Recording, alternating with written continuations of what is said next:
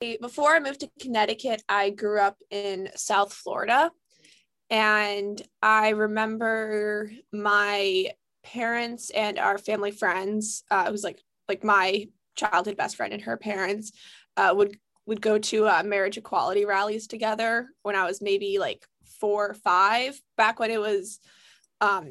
same-sex marriage was only legal in a few states, was not legal in Florida yet, would not be for a while longer.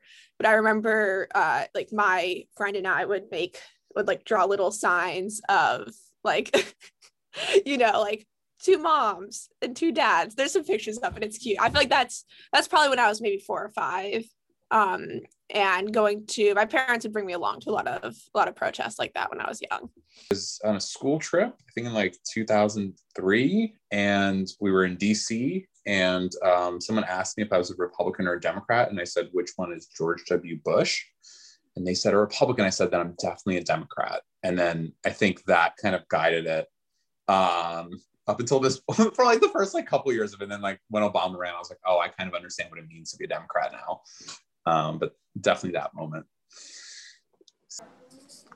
I guess I was probably 4, and my parents were talking about the 2004 election, the presidential election. And I remember that they were like nervous about it, but I didn't really know what that meant. I thought they were like nervous about it. And I thought that I was like, do I need to be worried about this? And I was 4, and they were like, no, like, we're concerned about this, but like, you don't need to be like scared about this. Okay. And what's your earliest political memory? Barack Obama's first inauguration. We lived in North Carolina at the time, and I was 6, and so we drove up to DC. I was in my like little snowsuit, and I had an American flag in the back pocket, and we ended up having to walk a really long ways to get in. And I was like, we got to see him get inaugurated. But we were there. We were in the crowd when he took the oath. So it was a good day. That was the voice of Chloe Moore, a rising sophomore at Macalester College. They're one of many young people who joined political campaigns during the pandemic. This is Julia Donahue, and welcome to part 2 of Pandemic Politics. Today we'll be exploring how compromised candidates change campaigns, and if they're worth the effort.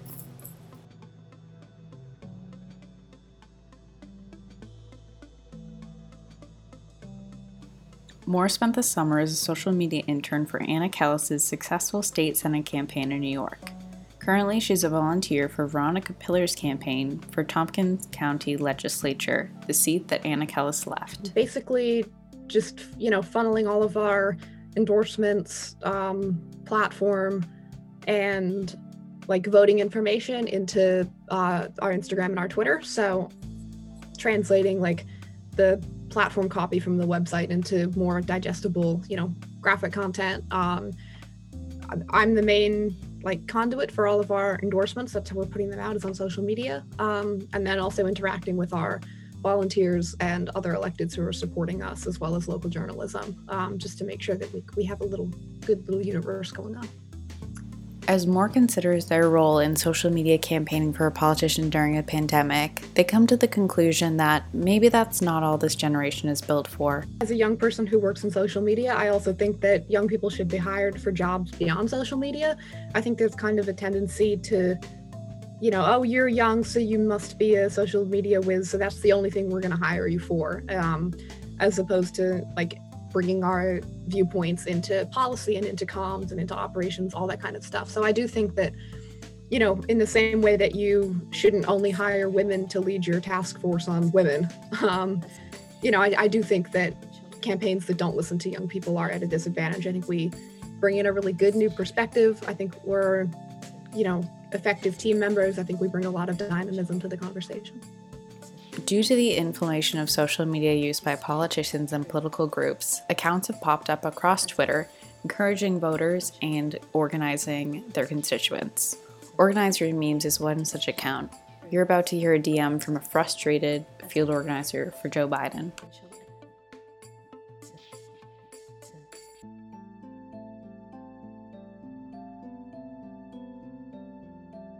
This is an anonymous DM they got, which you might have seen, but it just says, I'm wondering if there are other former Biden field organizers like me who, separate from him already not being our choice going into the election, which you've described, are so frustrated that we worked our ass off just to be met with empty promises.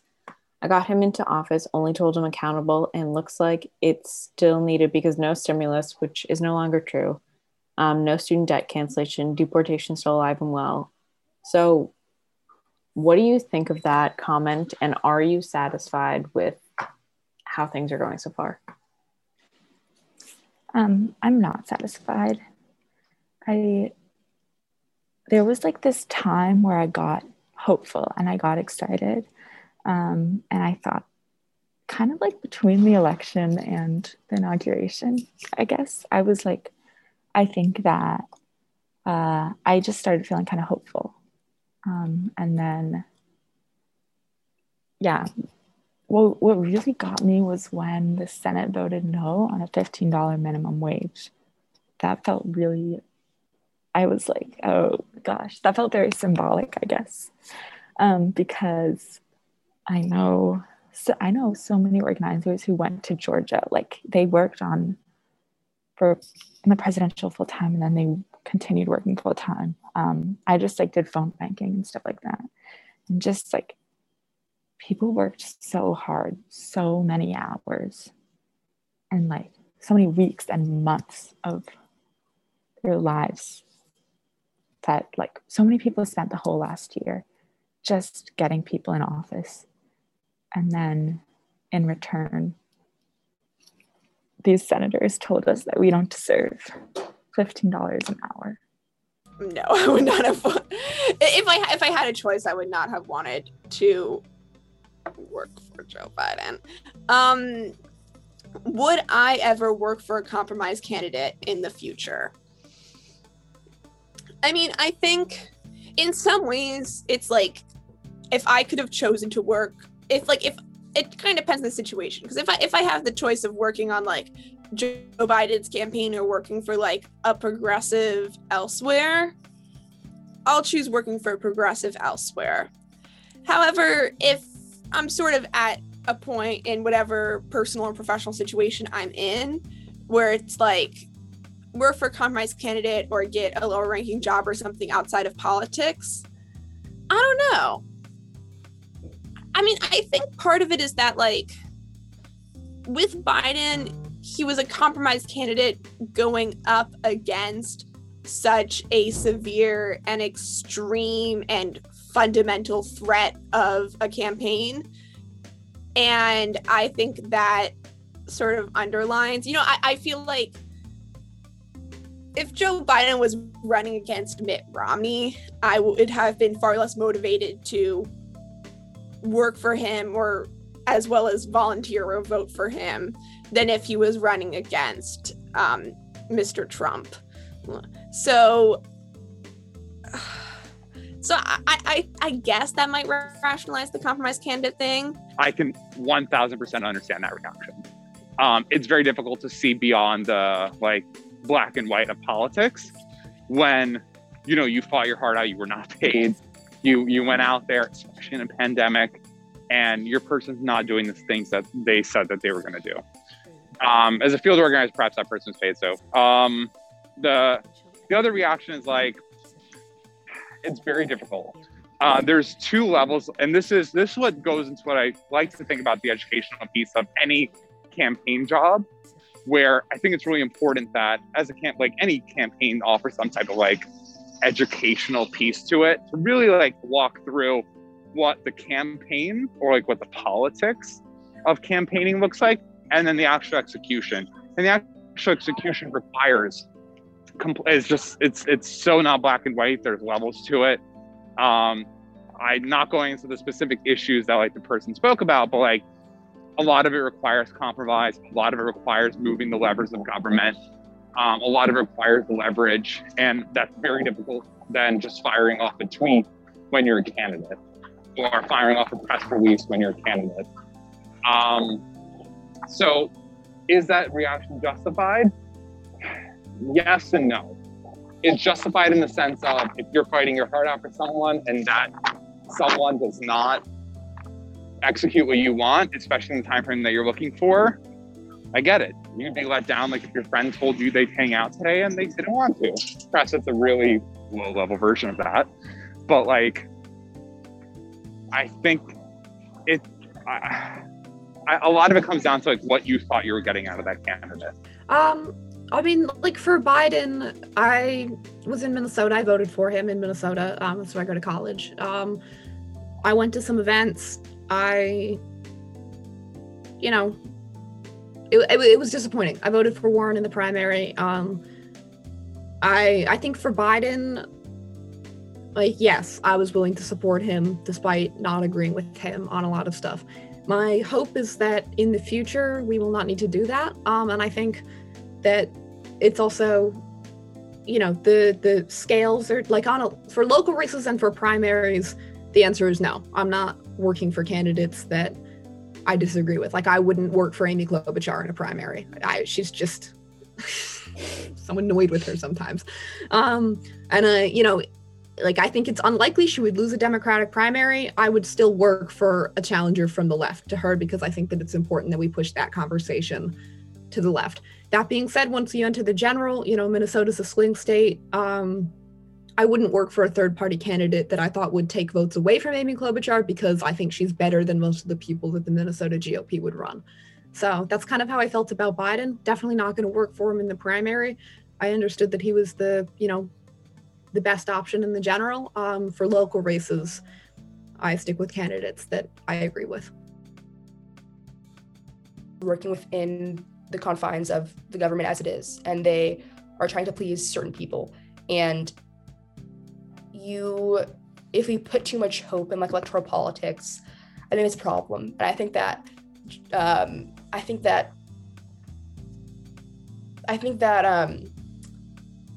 someone like Joe Biden, there's different people running for office. I don't think they're ever going to be able to hit like all the checkpoints, even if they align almost perfectly with what you believe. And I think that I don't know if it's like a pessimistic way of looking at it or just like I think that it's important to, one, it's important to try to support someone who you feel like will truly get what you want done first. And I think that that's the first piece. And I think if you have any inkling that this person may not do that, or they aren't really appealing for real change, then I think it's important to either like recognize that, so don't put your hopes up, or find someone else to support. But I think that when it comes to this, presidential election, I think that so many people were just like, oh, like now that Trump's gone, things are just going to be better, like automatically. But I think we were forgetting like who we have in office. Despite reservations about his policies, Biden's White House run was defined by progressive organizers in the field. Hannah Stern, a rising sophomore at Swarthmore College, is one organizer. I had my turf that was assigned to me. It was a couple of different townships in the suburbs of Philadelphia, and it was basically I was organizing volunteers to phone bank. The last month we did a little bit of in-person canvassing and stuff like that, but for most of it was all virtual. So I would call lots of calls to people, recruit volunteers, train and set up phone banks, and kind of like different kinds of virtual events for my volunteer team as well to build their skills and stuff like that. Stern believes that while Biden's bid was successful, there's more that can be done to ensure healthy environments for voters, volunteers, and organizers. I think that we need a culture shift because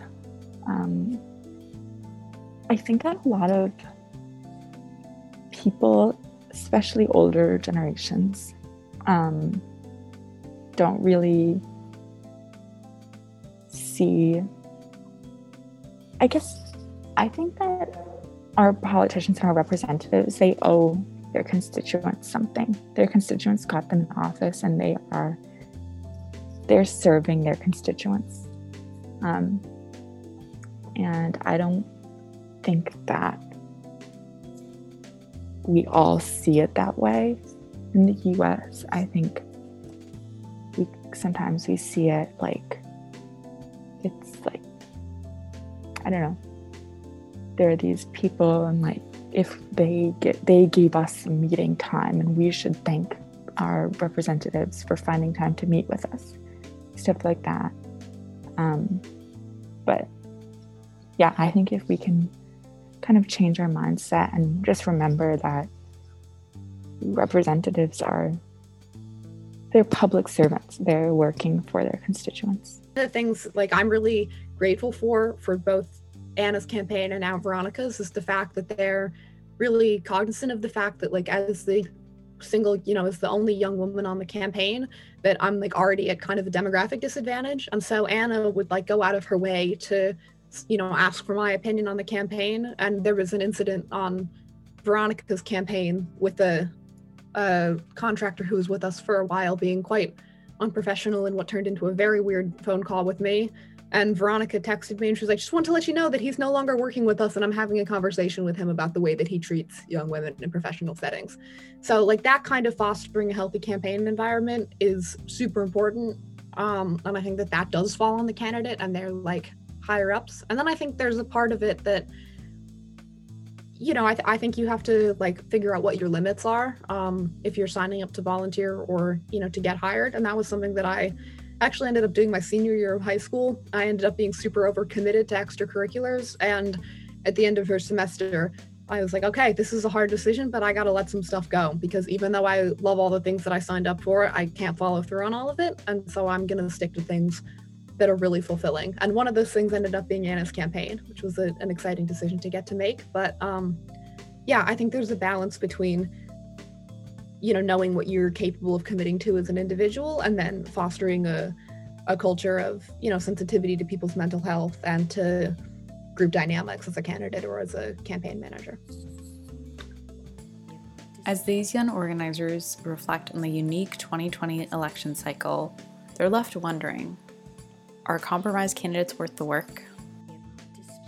So I canvassed for Heidi Sloan, who was in the primary against Julie Oliver. And then I didn't personally do any work for Julie Oliver, but Sunrise Movement did. So there's people I know who went from Heidi Sloan to Julie Oliver canvassing. I think that's kind of how you should be. Like, there were a lot of people who were like, Julie's good enough, and they're not wrong, but there's no reason to go for the candidate who's good enough, to go for the one that you think is going to be the best for the people. But then once the primary is over, it is over, and it was time to support Julie Oliver, even though she didn't make it through. She was, in that case too, she was the better option. So that's like my dad used to say, like in my soccer games, like you care about winning until the game is over. So, and then once the game's over, you're thinking about the next game. So it's like, you have this candidate and you go for the one that's going to be the best. And then at a certain point, that candidate's not in anymore. And now you're going to support the next candidate who's going to be the best. I don't know if I can swear, but if you feel like shit at the end of the campaign, you didn't totally win. You lost a little bit, because it's about making the world better. So you're not making the world better if you're not making your life a little better. Yes.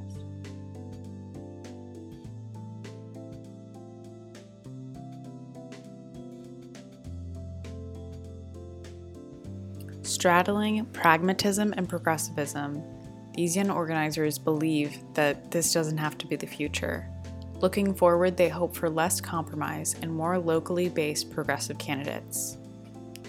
This was Pandemic Politics, and I'm Julia Donahue.